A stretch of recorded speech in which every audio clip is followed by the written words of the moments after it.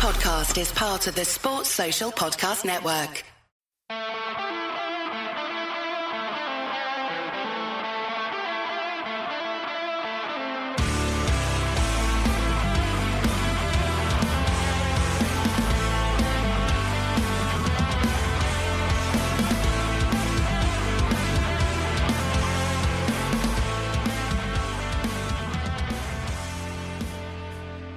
What's good, boys and girls? Welcome to the Two Footed Podcast. It is Thursday, the 10th of December, and we are brought to you by EPLindex.com in association with our presenting sponsor, Liberty Shield.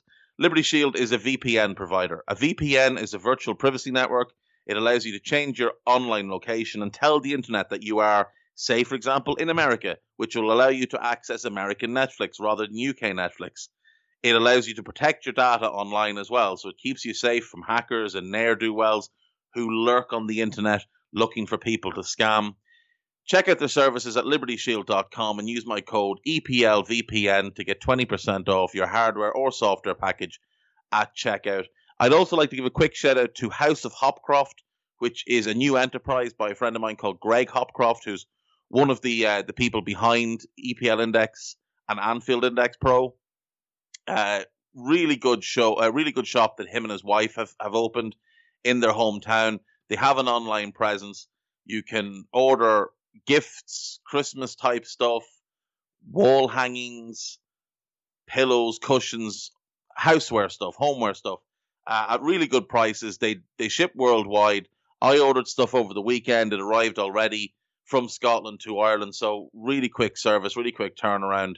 And like I said, really good stuff on their site. So do check it out. It's House of Hopcroft. Hopcroft, House of Hopcroft. It is the 10th of December. We're motoring right along towards Christmas. And it's Thursday, more importantly, so that makes it Twitter Thursday. So, as usual, I put up the tweet this morning. Good morning, boys and girls. It is Twitter Thursday. Send me questions, please, and thank you. And we have a bunch of them by the looks of things. So, let's have a quick look and go through these. We're going to start, first of all, with one from producer Guy that he's given me just before we've come on air. If Arsenal did move on from Mikel Arteta, who would you go for? Guy has told me I better pick Rafa Benitez. He would be one for consideration for sure. Just depends on his contract situation with the Chinese club that he's currently manager of, but I imagine he can get out of it fairly easily, that he'll have a buyout. So Rafa would definitely be one. Rafa will make you better. I don't know that Rafa's still the manager who'll get you top four and potentially win you things, but he's still a very, very good manager. I wonder if he's a little bit more suited to managing a lower end team and keeping them safe and bringing them from the bottom into mid-table rather than bringing someone from mid-table into the top four. I think the obvious one is Max Allegri, who is available, having left Juventus 18 months ago now. He was strongly linked to the Arsenal job a couple of times. When they hired Unai Emery, he was heavily considered. When they hired Arteta, again, he was one of those in the mix. There were questions over whether his inability to speak English would hamper him. But, I mean, we've seen managers come to England without much English, like Pochettino, use a translator and do very, very well. I think Allegri, a proven winner, is someone that is a draw for players. I think he plays a good brand of football. And I think he's got the right mentality for a big club like Arsenal. I mean, I like Arteta. I really do like Arteta. But it would be no surprise if Arsenal did. Well, to me, it would be a surprise, given how far they went to get him and how long they waited for him, having wanted to appoint him when they appointed Unai Emery. The fact that he did sell them on his vision for the club and they bought into that. So for me, it would be a surprise. But given that they're Arsenal, given that they're one of the biggest clubs in the country, yeah, they might look at their situation and go, you know what, we've made a mistake here. We shouldn't have appointed a rookie manager. We're going to move on. And Allegri, like I say, is a proven winner. Won a Serie A title with Milan, won 5 of them with Juventus, Also won a Serie C title with Sassuolo back in the day. Couple of domestic cups, 2 Champions League finals. He has been there and done it. He's just a very good manager. He's available. If they were to move on, I think he would probably be the one they'd go for. Next up then we have Conor Sheehan. Would Pochettino be as ideal for United as they think he would be? Seem to remember him taking pelters from Southampton fans for his use of club captain Lallana, and then the disrespect shown by the Spurs squad after all he did for them. I think he has a ceiling, and it's not as a title winner. I'm inclined to agree, especially in the Premier League. I think there's too much competition, and I'm not sure when you look at Poch versus Klopp, Poch versus Pep, Poch versus Jose, I don't think he comes out on top of any of those battles. United need an awful lot of work. You're rebuilding from the ground up. And as I said yesterday, I don't know that changing the manager changes anything at the club. I think you've got to appoint that director of football, allow him to conduct the search and make the choice. You've also got to rebuild the scouting network, invest in the analytics department, and you have to get rid of Paul Pogba. Before a new manager comes in, you have to get rid of Paul Pogba because he's nothing more than a distraction. And United fans seem to be convinced that he's a world-class player that every club is going to want to buy, but I don't think that's the case at all. Ran a couple of quick polls on Twitter using the EPL Index account yesterday. First question was, United paid 89 million for Paul Pogba. Has he been A, a success, B, a flop, or C, somewhere in between? Only 2.4% of the vote said a success, 63.1% said a flop, and 34.6% said somewhere in between. I asked, would you want Paul Pogba at your club? 73.2% said no. Did Mino Raiola's comments help or hurt United's chance of selling Pogba for a good price? 78.2% said hurt. I'd be curious to hear from the rest as to why they thought it helped them. What kind of fee can United sell Pogba for in January? Overwhelmingly, 64.2% people said less than 60 million. Another 29% said 60 to 80. Both of them are a loss for them, especially when you factor in the agent fees and the wages.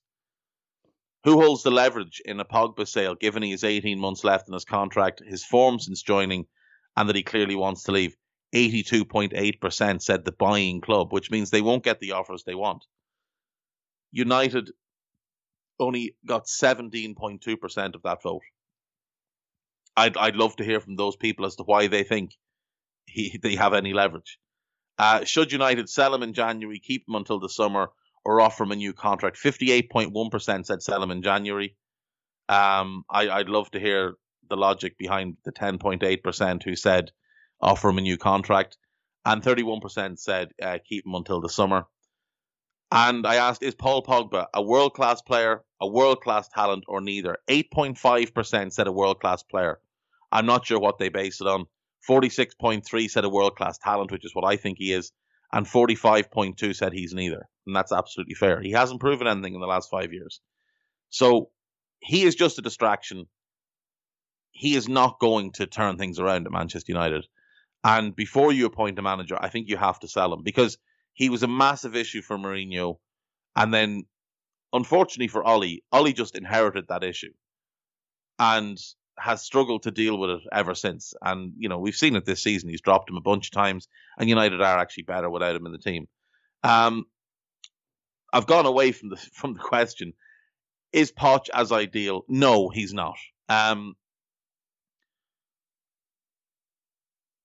big part of it is that there's just no structure in place. And I think he's the type that needs a really strong structure around him. At United, at Spurs rather, he had Daniel Levy. Daniel Levy is an incredible negotiator. Spurs also have had really strong analytics department there, really strong scouting network, and that helped him massively when it came to player recruitment. Poch is very good at building a team, but at Spurs, there's not the pressure that there is at United. If you take over the job of Manchester United manager and you are manager for, say, 3 years and you haven't won a Premier League or a Champions League, you are a failure in the eyes of that club, because that is the level that club operates on. Harsh or not, it's always how I've judged Liverpool managers. If you leave the club and you haven't won a Premier League or a Champions League, unfortunately you have failed. The one I would say who didn't win either but wasn't a failure was Gerard Houllier, but he won a European treble and put Liverpool back on the map in Europe. He's the only one, in my view, that didn't win a title or a Champions League and wasn't a failure. And I think Poch might struggle with the pressure at United. It's intense. Like, it is all day, every day. There's no rest at United. Mourinho aged about 73 years in his time there.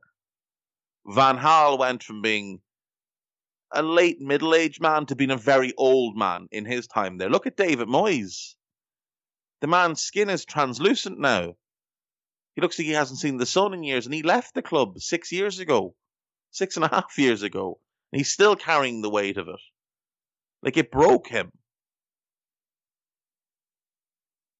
I don't think Poch is the right guy for United. I don't really know who is. I think Allegri again would be a better choice than him, but I don't really know who the right choice is for United. It's very, very difficult. They had such incredible success under Ferguson, and that is what their fans expect. And it's not realistic, unfortunately. It's like Liverpool fans back in the 90s who expected league title after league title. And it put managers way behind the starting line as they were kicking off their time there. I also would worry about Poch's propensity for being too defensive. He got a lot of criticism at Spurs for being too defensive-minded. United fans won't accept that. I don't think they didn't like it under Mourinho. So, no, I don't think he's as ideal as people make out. But he is a very good manager, and if they do get him, he's a better manager than Ollie. Like, that just needs to be said. He is a better manager than Ollie. Michael Von Herf asks, I was thinking about Ruben Neves and James Maddison yesterday and how you rated them as targets for us. Given how both have plateaued a bit, what managers or systems other than ours would help them move to the next level? This is interesting because Neves is, I would say, the best passer of a ball in the Premier League. But I do agree he has just kind of hit a little plateau in his career. And he's not always in the starting 11. Nuno has left him out a number of times. Looking around, I assume we're talking Premier League. I think he'd be incredible under Pep. I actually think Arteta would do a lot of good with him. You could look outside of the obvious ones, like Graham Potter would do great things with him. Graham Potter would build the team around him and just let him run the show. As for Maddison, I mean, it's an interesting one because he arrives from Norwich to Leicester and just takes to the Premier League as if it's nothing. As if it's the easiest thing in the world to step up from the Championship into the Premier League. And when you look at, his first season and a half at Leicester, he was brilliant. He got injured at the second half of last season. And he hasn't looked the same since coming back. Now, some of that is just rustiness. But at the same time, like, he was clearly ahead of Jack Grealish. And now he's, basically in line with Jack Grealish. Or Jack Grealish may even have surpassed him. Grealish having a great start to the season, but we need to see him sustain this. Maddison has at least sustained a high level over a prolonged period of time. Grealish is yet to do that. I think Carlo would get great things out of him. Carlo would actually be another great choice for Ruben Neves. If you put Neves at the base of that midfield and let Alan play as the kind of box-to-box player. If you went to a diamond with, say, Alan and Doucouré, Neves as the base and James Rodriguez as the 10, I think that would work very well.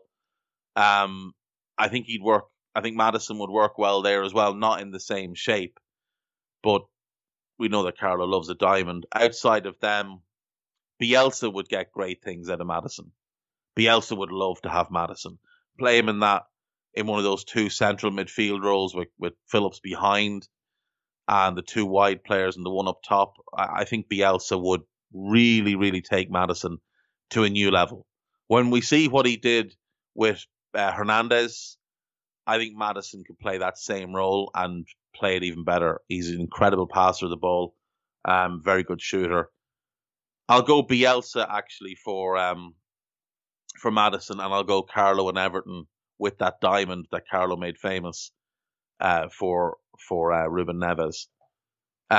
Dave O'Donovan, replace the current Liverpool 11 when all are fit with an 11 of your choosing from the Premier League. You can use a maximum of 2 players from any side. Obviously, Jurgen would be the manager, so your choices should fit into his system of play.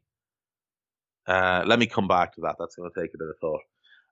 Harry, so it's Harry Fuller KS. Without saying the name Mbappe, who do you think could be a potential Ballon d'Or winner in, say, 3 to 5 years?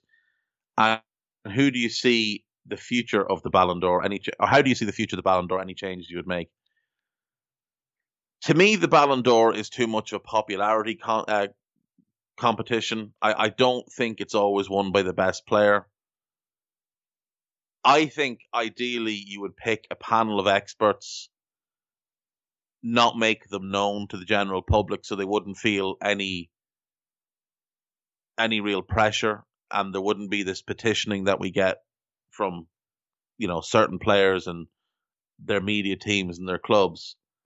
If you were to pick, you could pick a large number. I mean, you could pick 25 experts from differing areas in football, be they ex-managers, journalists, pundits, whatever. And I think that would be the best way to do it, and have those votes take place behind closed doors where no one knows who's voted for who. And I think you'd get a fairer competition. As for who do I think can win the Ballon d'Or within the next 3 to 5 years, the 2 names I would give are Erling Haaland and João Felix, both of whom I think are incredibly special. Cameron Vella asks, if you could add one attribute to a player in each team's starting 11 to best help improve, which player would you choose and what attribute would take that player to the next level? Thought of this when watching Origi, if only he had an ounce of anticipation.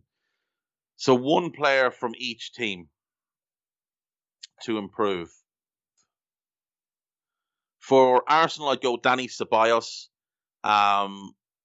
More bravery on the ball, more creativity, because I think that's the big loss at Arsenal, is a lack of creativity. I think if you added that to him, and he is the most likely one to do that from the current crop of senior players, I do think it could unlock what should be one of the most potent attacks in the league. I mean, individually, those players are brilliant, but the transition of getting the ball from central areas into them is a big flaw. Aston Villa, I'll go Tyrone Mings.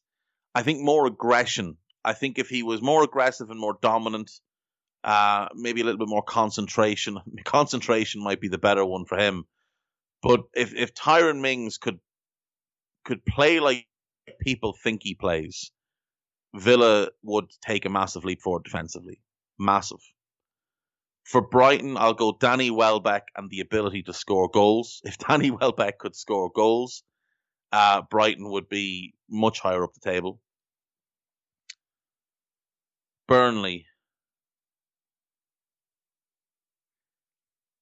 James Rodriguez, take everything in his game and just add a touch more creativity. And I think that would really unlock a lot more for Burnley, because they have McNeil, they have Goodmanson, they have Chris Wood. If Rodriguez was more of a number 10 type who could play off the striker than a wide player who plays off the striker, I think it could create a lot more chances for them, and I think they'd be better off. Chelsea, Kurt Zouma and concentration. Physically, he's phenomenal, and he's a powerful, aggressive defender, but he lacks concentration. He wanders out of position regularly. For Crystal Palace, Christian Benteke and the ability to score goals. Again, the physicality is there. His hold-up play is good. He's powerful in the air, but in front of goal, he falls apart more often than not. 8 goals in the last 3 and a bit seasons. 2 of them came in his last game, so 6 in the 3 seasons before that. If he played like Villa-era Benteke, but a more ruthless finisher with Zaha and Easy, Palace would be really, really dangerous. Everton. Abdoulaye Doucouré and the ability to play the way he does when the television cameras are on, when they're turned off. Because Doucouré, when he's on TV, he looks like Patrick Vieira, and when he's not on TV, he looks like Salif Diao. I think if he could play consistently at a high level, start to finish through a season, Everton would be very, very, very good. Very, very good. And he would be probably in the French setup. Fulham. Mitrovic and the art of taking penalties. No, I'll go with Harrison Reed and more creative passing, because I really like Harrison Reed, and I do think the pairing of him and Zambo Anguissa works very well. But if he could be more of that deep-lying playmaker who still had all his current attributes, I think it could unlock things really well for Fulham. I think one area they struggle with is progressing the ball with passing through the midfield. They tend to rely a lot on Zambo to carry the ball, and while it works, it's a lot of pressure to put on one player, and it does make them quite easy to read. For Leeds, Rodrigo, and again, better finishing. I really like his all-round game, but he's not a huge goal threat. And yes, Bamford has had a really good start to the season and has scored a lot of goals. But I think if they had that second real goal scorer in the team, I think that would take them to another level. They'll get all the creativity from the likes of Rafinha and Harrison. If Rodrigo could add better finishing to his game, a more ruthless streak, I think that would improve them hugely. Leicester City. Leicester's a tough one. Can I say Jamie Vardy and 5 years younger? If not, if Tim Castagne was actually left-footed, if that counts, I'll take that, because he's going to be their left back when everybody's fit. I think Brendan will stick to a back 4 with Evans and Söyüncü and eventually Fofana and Söyüncü. And I think if Castagne was left-footed and was the player he is, I'd really like that. I think that would be really, really strong. Then you go Ndidi, Under, Tielemans, Maddison and Barnes across the midfield, and Vardy up front. I think that would be a hell of a team. If he was left-footed, I'd feel so much better about it, though. There's no balance. There's not one left-footer in the team. If he was left-footed, I think it would add real balance and give them proper width on that left-hand side. It's the big loss from losing Chilwell, as he did hold that width really, really well. For Liverpool, Naby Keita and durability. If Naby Keita had Gini Wijnaldum's ability to never, ever get hurt, I think he'd be one of the best players in the country. And I think he would take that Liverpool team to another level. As good and all as they are, I still think he's really special. And if he could stay fit regularly, I think he'd be different class. Manchester City, if Benjamin Mendy could defend, they'd be a lot better off. That hole that they've had at left back for a couple of years now.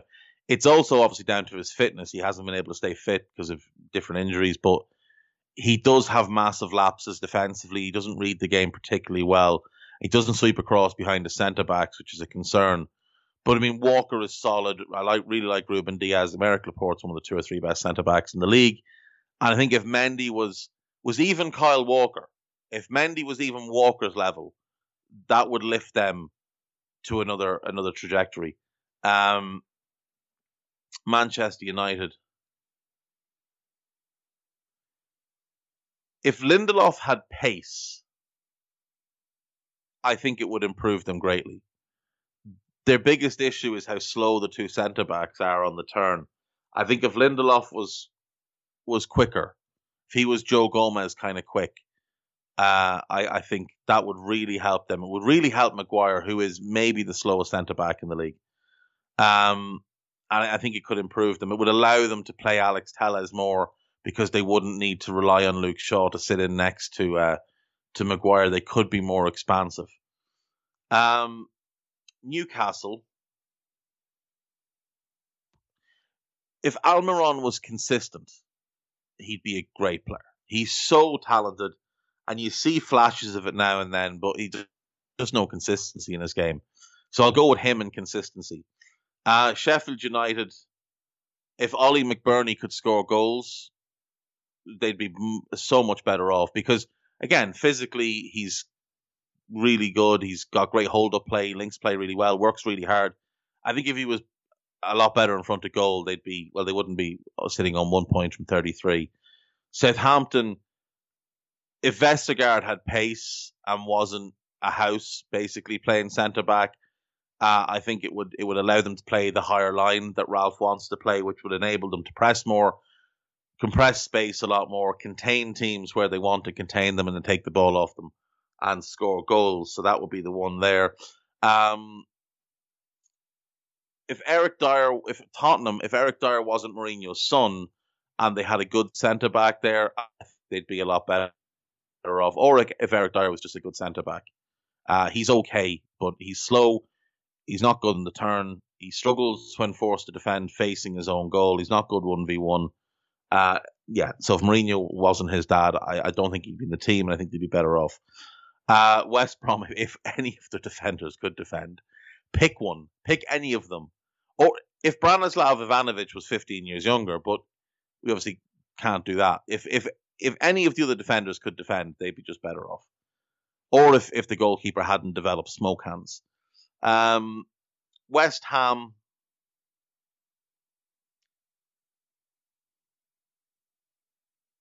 West Ham is an interesting one. If Sebastian Haller was more ruthless in front of goal, or if I'll go with Antonio. If Antonio was more durable, if Mikel Antonio was more durable and could be relied on to play every single week, then they would be a lot better off because he is so important to how they play. He's such a threat, such a unique player. That's what I'll go with. And Wolves, if Willy Bolly played like the defender people think he is because he looks a certain way, because he has the look of a good defender. Willy Bolly is the type of person that people see once and think, oh, he's a good defender, but when you watch him regularly, you see he makes a lot of mistakes. If he was consistency, that guy who could put in a really good showing. So Willy Bolly and, I suppose, consistency and focus, that's what I'd go with for Wolves. So that's all 20. Thanks for that, Cameron. I hope they're all right answers. Nayan Mohapatra, I'm sorry, mate, I've probably butchered your name. Most ex-LFC players, I feel, speak absolute garbage. I'm referencing John Aldridge saying we should buy Cody. What is the most garbage take you've heard from an ex-Liverpool player? Who are the ones we should listen to? I still think Souness is the best one that's still in the media sphere. Jan Molby's great. He talks a lot of sense. But Jan doesn't do kind of UK TV.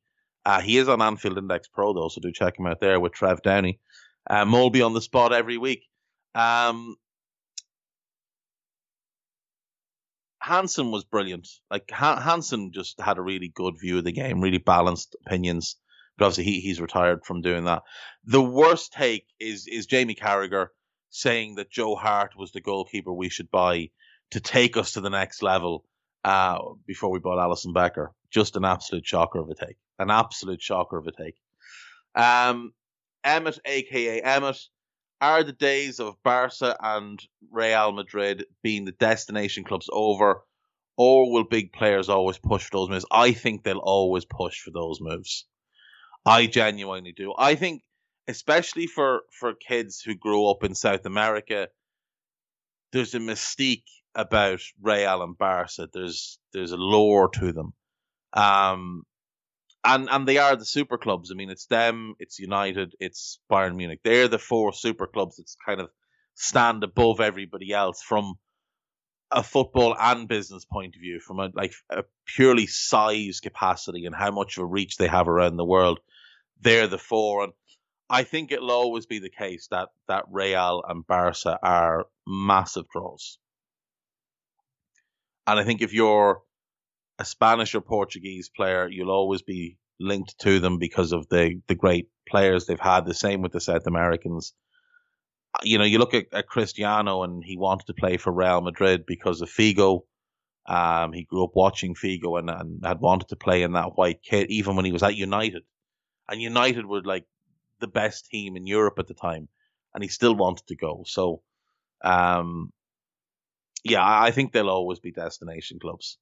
Lance Walsh, with outgoing issues surrounding VAR, do you think it would be possible the FA/EPL would bow to club pressure if they all demanded it be removed? I don't know that it's their choice. I feel like it's a UEFA directive that it has to be in place. I think the Premier League would happily get rid of it, because it is spoiling the product. There's no question it is spoiling the product. I think it's a UEFA thing, though, that mandates that it has to be in place. I could be wrong on that, though. So if I am wrong, please do let me know. But I do think it comes from them. Nick Turner asks, Zambo Anguissa looks too good for Fulham. Could you see him fitting into a top four team? Could he be a potential Gini Wijnaldum replacement for Liverpool? Yes, I absolutely think he could be a replacement for Gini Wijnaldum. I think he's really, really good. I've said before, I think United could do with him as their holding midfielder. I think Arsenal, him and Thomas Partey in midfield as a double pivot would work really well together. Similar types of players, but I think they complement each other well. One can sit while the other one goes. Anguissa, more of a ball carrier. Thomas Partey is a good ball carrier, but he's a really good passer of the ball. I think that could work really well. I've seen some people suggest Spurs, and him and Højbjerg as a midfield pair. Absolutely, I definitely think he can play for a top four club, and I would definitely have him on my list of players to replace Gini Wijnaldum. Travis Bickelsler Zavala. If say Sancho and Mbappe weren't doable, and Mane or Salah left, who would you go for?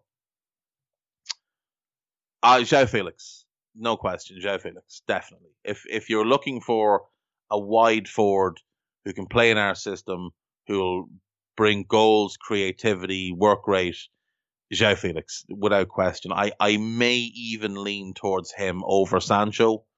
Mbappe is a different kettle of fish. I mean, he's one of one, but and I love Sancho. I really do love watching Jadon Sancho play, but I think I would go for João Felix over him if given a straight choice between the two. Next up then is Juan Carlos, who asks, is this the year Juve and Bayern give someone else a chance to win their respective leagues? Potentially in Serie A.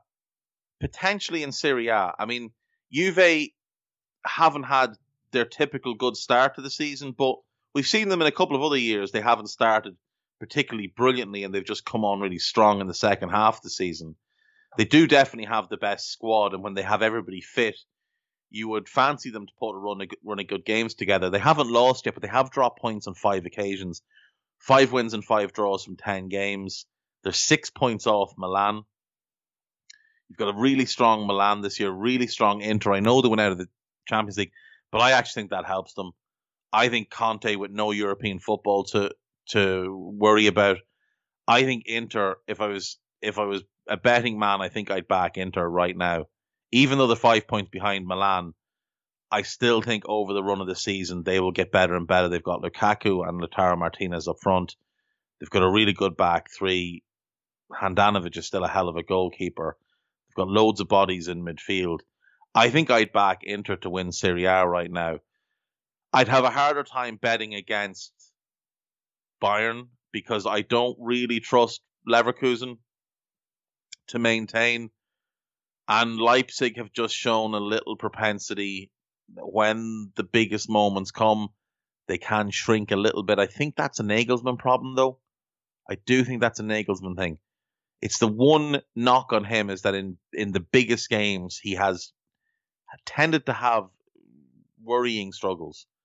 But I definitely think Juve are at risk of losing their title this year.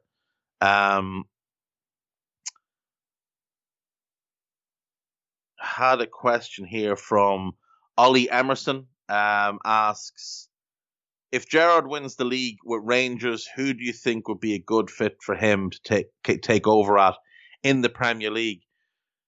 Yeah, I mean, for me, Gerrard would learn more at pretty much any Premier League club than he will at Rangers, because the standard of football at Rangers is just it's so poor.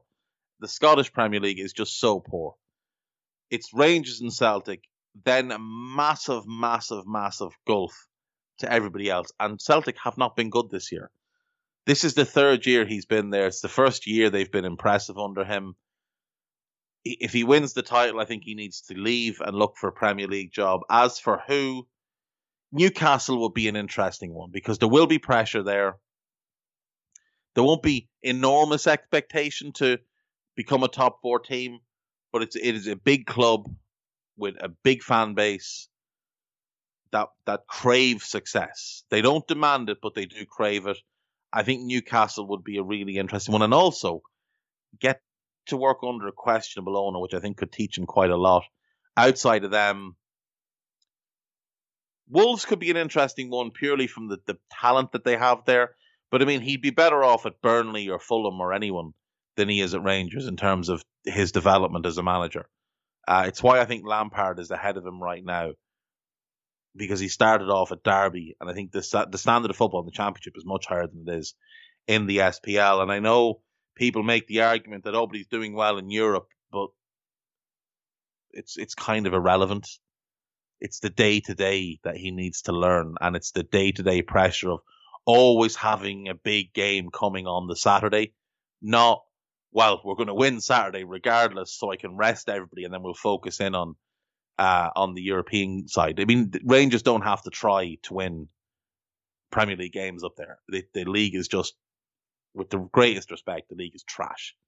Absolute trash. So, yeah, he'd just be better off at any Premier League club. Did have another one here. Oh, yeah. Tom Beale asks, international question, I'm afraid. There's a lot of promising English talent coming through at the minute. Who do you predict to be in England's starting 11 for the next World Cup? So that's 2022. I hope that by then the goalkeeper situation has worked out with where the fourth best English goalkeeper isn't the starting goalkeeper. But yeah, so I'm going to say Nick Pope as the goalkeeper. I think Trent Alexander-Arnold and Ben Chilwell are pretty much nailed on to be the starting fullbacks. I don't see any way that changes. Centre back is an issue. There's just Joe Gomez was the one that could make it work, because Maguire is going to start, you have to imagine, and Gomez's pace could cover for him. Ezri Konsa is the English centre back I like the most. I think there's a reason when you look up and down the Premier League clubs, most of the top ones don't start English centre backs because there isn't a particularly good crop of them at the moment. I would say Ezri Konsa and Maguire as the centre back pairing. In midfield, I think it's fourth. I'm going to suggest a 4-3-3. I think by 2022, Jude Bellingham will make himself very hard not to pick. I would say Calvin Phillips rather, should be in the midfield for sure. I think he's a better player than Declan Rice at this point. Better on the ball, better in the tackle. Positionally, Rice is very, very good, but I do think Phillips is a better player. And the third one, then, it just depends what you want. If you want experience and energy, and someone else that can put their foot in the ball, Jordan Henderson perhaps, but I'd love to see it be Phil Foden. I'd really love to see Bellingham, Phillips and Foden as a midfield three. I think you get a lovely balance of everything. Holding player in Phillips who can dictate play, box-to-box player in Bellingham who can do a bit of everything, and then that attacking player in Foden who's not shy of hard work. And up front, Sterling, Kane and Sancho. So that would be my 11, and I don't like the Harry Maguire pick. I really wouldn't want him in my team in any circumstance. But when you look up and down at English defenders, I mean, Ben White would be the one I would go for because I like his style of play. He's not necessarily all that comfortable defending. He much prefers to play on the ball, but I think his upside is far higher. You could. The other option would be to move Declan Rice into centre back, which may well be where he plays by then. If he goes to Chelsea, I think it starts the path of him moving to centre back. So maybe you go Ben White and Declan Rice as your centre back pairing. Though I would still prefer Konsa to both, but that's just my own personal view. But I do think it'll be Maguire and probably Henderson in midfield rather than Foden, and probably Rice rather than Phillips. Dave O'Donovan, I will get to your question in 1 sec, I promise. There is one. It's someone looking to start trouble, of course. Tom on the Cop. Before we do that, Tom on the Cop. Where does Fabinho rank him on the best centre backs in the Premier League? Top 3. I think he's top 3, top 5 at worst, but I think he's top 3.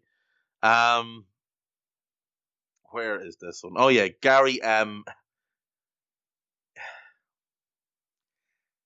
Gary's looking for me to get some abuse from Liverpool fans here.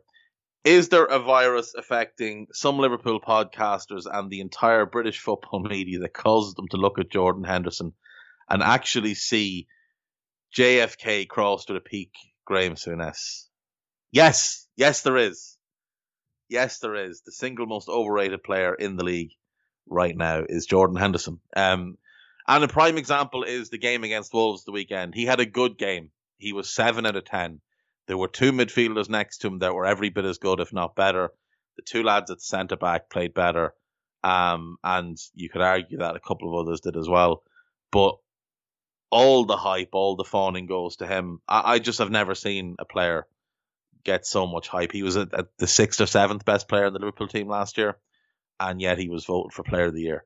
The club are largely behind it. The club have pushed a massive media narrative. But, propaganda is propaganda. It's some sort of weird virus that's running side by side with COVID, and inflicting the minds of people. Thanks, Gary. If you want to give me abuse for that, please do direct it to, it's at Gary M LFC 1980. Please do direct all abuse towards him. Right. Back to Mr. Dave O'Donovan's question. Replace the current Liverpool first 11 when all are fit with 11 of your choosing who currently play in the Premier League. You can use a maximum of 2 players from any side. Obviously, Jurgen will still be the manager, so your choices should fit into his system of play. So we're going to stick with the 4-3-3 that's currently in place. The high tempo pressing style of play. And try and work this out. Goalkeeper is difficult because there isn't really another that plays like Alisson Becker has his physical side, his shot-stopping ability, and his ability with his feet. The closest with the feet obviously would be Ederson, but I'm not a fan. I wouldn't want him in my team. I think we'll go Emi Martinez of Aston Villa. Physically, very similar stature, very good shot stopper, good on crosses, and he's decent with his feet. He's not as good as Alisson. I don't think anyone bar Ter Stegen is, but I'll go Emi Martinez. Right back, to me, is an easy enough one. I go Reece James of Chelsea. I think he's similarly minded to Trent in terms of the attacking side of his game. I think he can be the guy you run a lot of your attacking play through. Left back, you're looking for an outlet. You're looking for non-stop running. You're looking for aggression. I think Luca Digne is probably the choice there. I think after Robertson, him and Ben Chilwell are probably the two best left backs in the league. I think the way Digne started this season, he has taken control of that position. So I would go, Luca Digne. Centre back is the hardest one because there's nobody like Van Dijk. There's nobody even close to Van Dijk. So if you'll allow me, what I'm going to do is I'm going to base this on the current Liverpool 11, which doesn't include Virgil van Dijk and also doesn't include Joe Gomez, because they're both ruled out. The current centre-backs are Joel Matip and Fabinho. So you've got an aggressive front foot type in Fabinho, who also reads the game very, very well. And then you've got sort of a sweeper type in Joel Matip. I'm going to have to invert the positions to go with the two I think I'm going to pick. I'm going to pick Aymeric Laporte as my Matip type, but obviously he's left-footed, so he's going to play on the left-hand side. And the comparison's not great here, but Fabinho's such a unique player. So I'm just going to pick the guy I think is the third. For me, Virgil's the best centre-back in the league. Laporte is second. I'm going to pick the guy I think is third as my other centre-back is Caglar Soyuncu. I know he's currently out injured as well, don't worry, but he's only out short term. He'll be back soon enough. I'm going to go with Caglar Soyuncu. So I've got Martinez, James, Soyuncu, Laporte, and Digne. In midfield then, so I'm basing this on Curtis Jones, Jordan Henderson, and Gini Wijnaldum, which is the current midfield. I'm not including Thiago because there isn't another Thiago out there, not in the Premier League anyway. You could argue De Bruyne, so maybe you could pick him if you wanted to do this yourself. But for Curtis Jones, I'm going to pick Yuri Tielemans as an all-round midfielder with real attacking quality, a love of shooting from range, good passing, a hard worker. I'm going to pick Yuri Tielemans for Curtis Jones. For Jordan Henderson, I'm going to go with Højbjerg from Spurs. Similar type of player. Does a lot of the dirty work. I think Højbjerg is probably better defensively. Henderson's more involved on the ball, but Højbjerg is developing that side of his game this season. He was quite good at that last year, but it's coming on. He is 5 years younger than Henderson. So, he still has a lot of room to grow when we see his trajectory. And for Gini Wijnaldum, I'm going to go with Zambo Anguissa. I'm going to go with Zambo. I think he's the one I'd pick there. So I do have two from Leicester, but I'm allowed to have two from clubs. So I'll go with Tielemans, Højbjerg, and Zambo. Right, up front is tough. I'm going to need a second player from Spurs. I'm going to need Heung-min Son, who's the only player I can think of who shares similar traits to Bobby. Different type of player, but as that false nine, number 9 type who drops off, links play, creates chances for others, works like an absolute machine. I think Heung-min Son is one. I think he'd be perfect under Jurgen Klopp, frankly. I've always loved him as a player. Right back to his Hamburg days through Leverkusen. I was gutted when Liverpool didn't buy him because Brendan Rodgers felt he knew better than Michael Edwards, and as we found out very quickly, he did not. The wide forwards are tough because Salah and Mane are so unique. But I'm going to put them in boxes of goal scorer and goal scorer / winger / works really hard for his team. The goal scorer I'm going to go with is Aubameyang.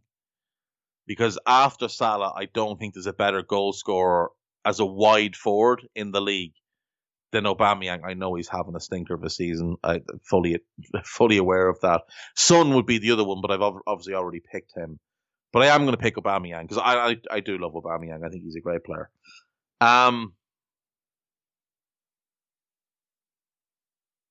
He's more the Salah though than the Mane. But the Mane is really tough, and I'm kind of just going to throw Marcus Rashford in there. I just really like him as a player. I just really think he's a very, very good young player. He's not the Mbappe level of talent that he was made out to be. I could, Raheem Sterling would be another option, and some might view him as a better option, but I am going to go with Rashford. So I've got Emi Martinez, Reece James, Kagler Söyüncü, Aymeric Laporte, Luca Digne, Yuri Tielemans, Pierre-Emile Højbjerg, Frank Zambo Anguissa, Marcus Rashford, Heung-min Son, or Son Heung-min, whichever way, and Aubameyang, Pierre-Emerick Aubameyang. That is the 11 I would pick. 2 from Leicester, 2 from Spurs, 1 from each of Villa, Chelsea, Everton, Man City, Fulham, Manchester United, and Arsenal. And that's it. That is the 11. It's not a bad team. I don't think it's a bad team. You maybe lack a little bit of the balance that Liverpool have. I don't think it's as good a team as the Liverpool team. Though I do quite like the look of that midfield, I have to say. I do quite like the look of that midfield. Yeah, that's the 11. I don't know how good it is. Let me know. You'll hear this, so let me know. That is it. That is our show for today. Very quickly, the football world did lose another icon yesterday. Paolo Rossi, the Italian striker who led them to the World Cup in 1982, top scorer in that tournament, who had a fascinating career that saw him start out as a machine of a goal scorer, get banned for alleged match fixing, which he continued to deny until the end of his life. Come back, be a World Cup hero, having been the villain of the piece before that, having missed the European Championships because of the suspension for match fixing, and then have an odd second half to his career where he wasn't the same level of player as he had been before. But yeah, I mean, top scorer in a World Cup, led Italy to a World Cup. I mean, he's an icon in their country. I think he's one that will be sadly missed by all Italians, and I just thought it was worth bringing up. That's it. Thank you for listening. Thank you to Guy Drinkle. Thank you to Foxhound. As always, check out House of Hopcroft. Check out Liberty Shield, and I'll see you tomorrow. Bye bye.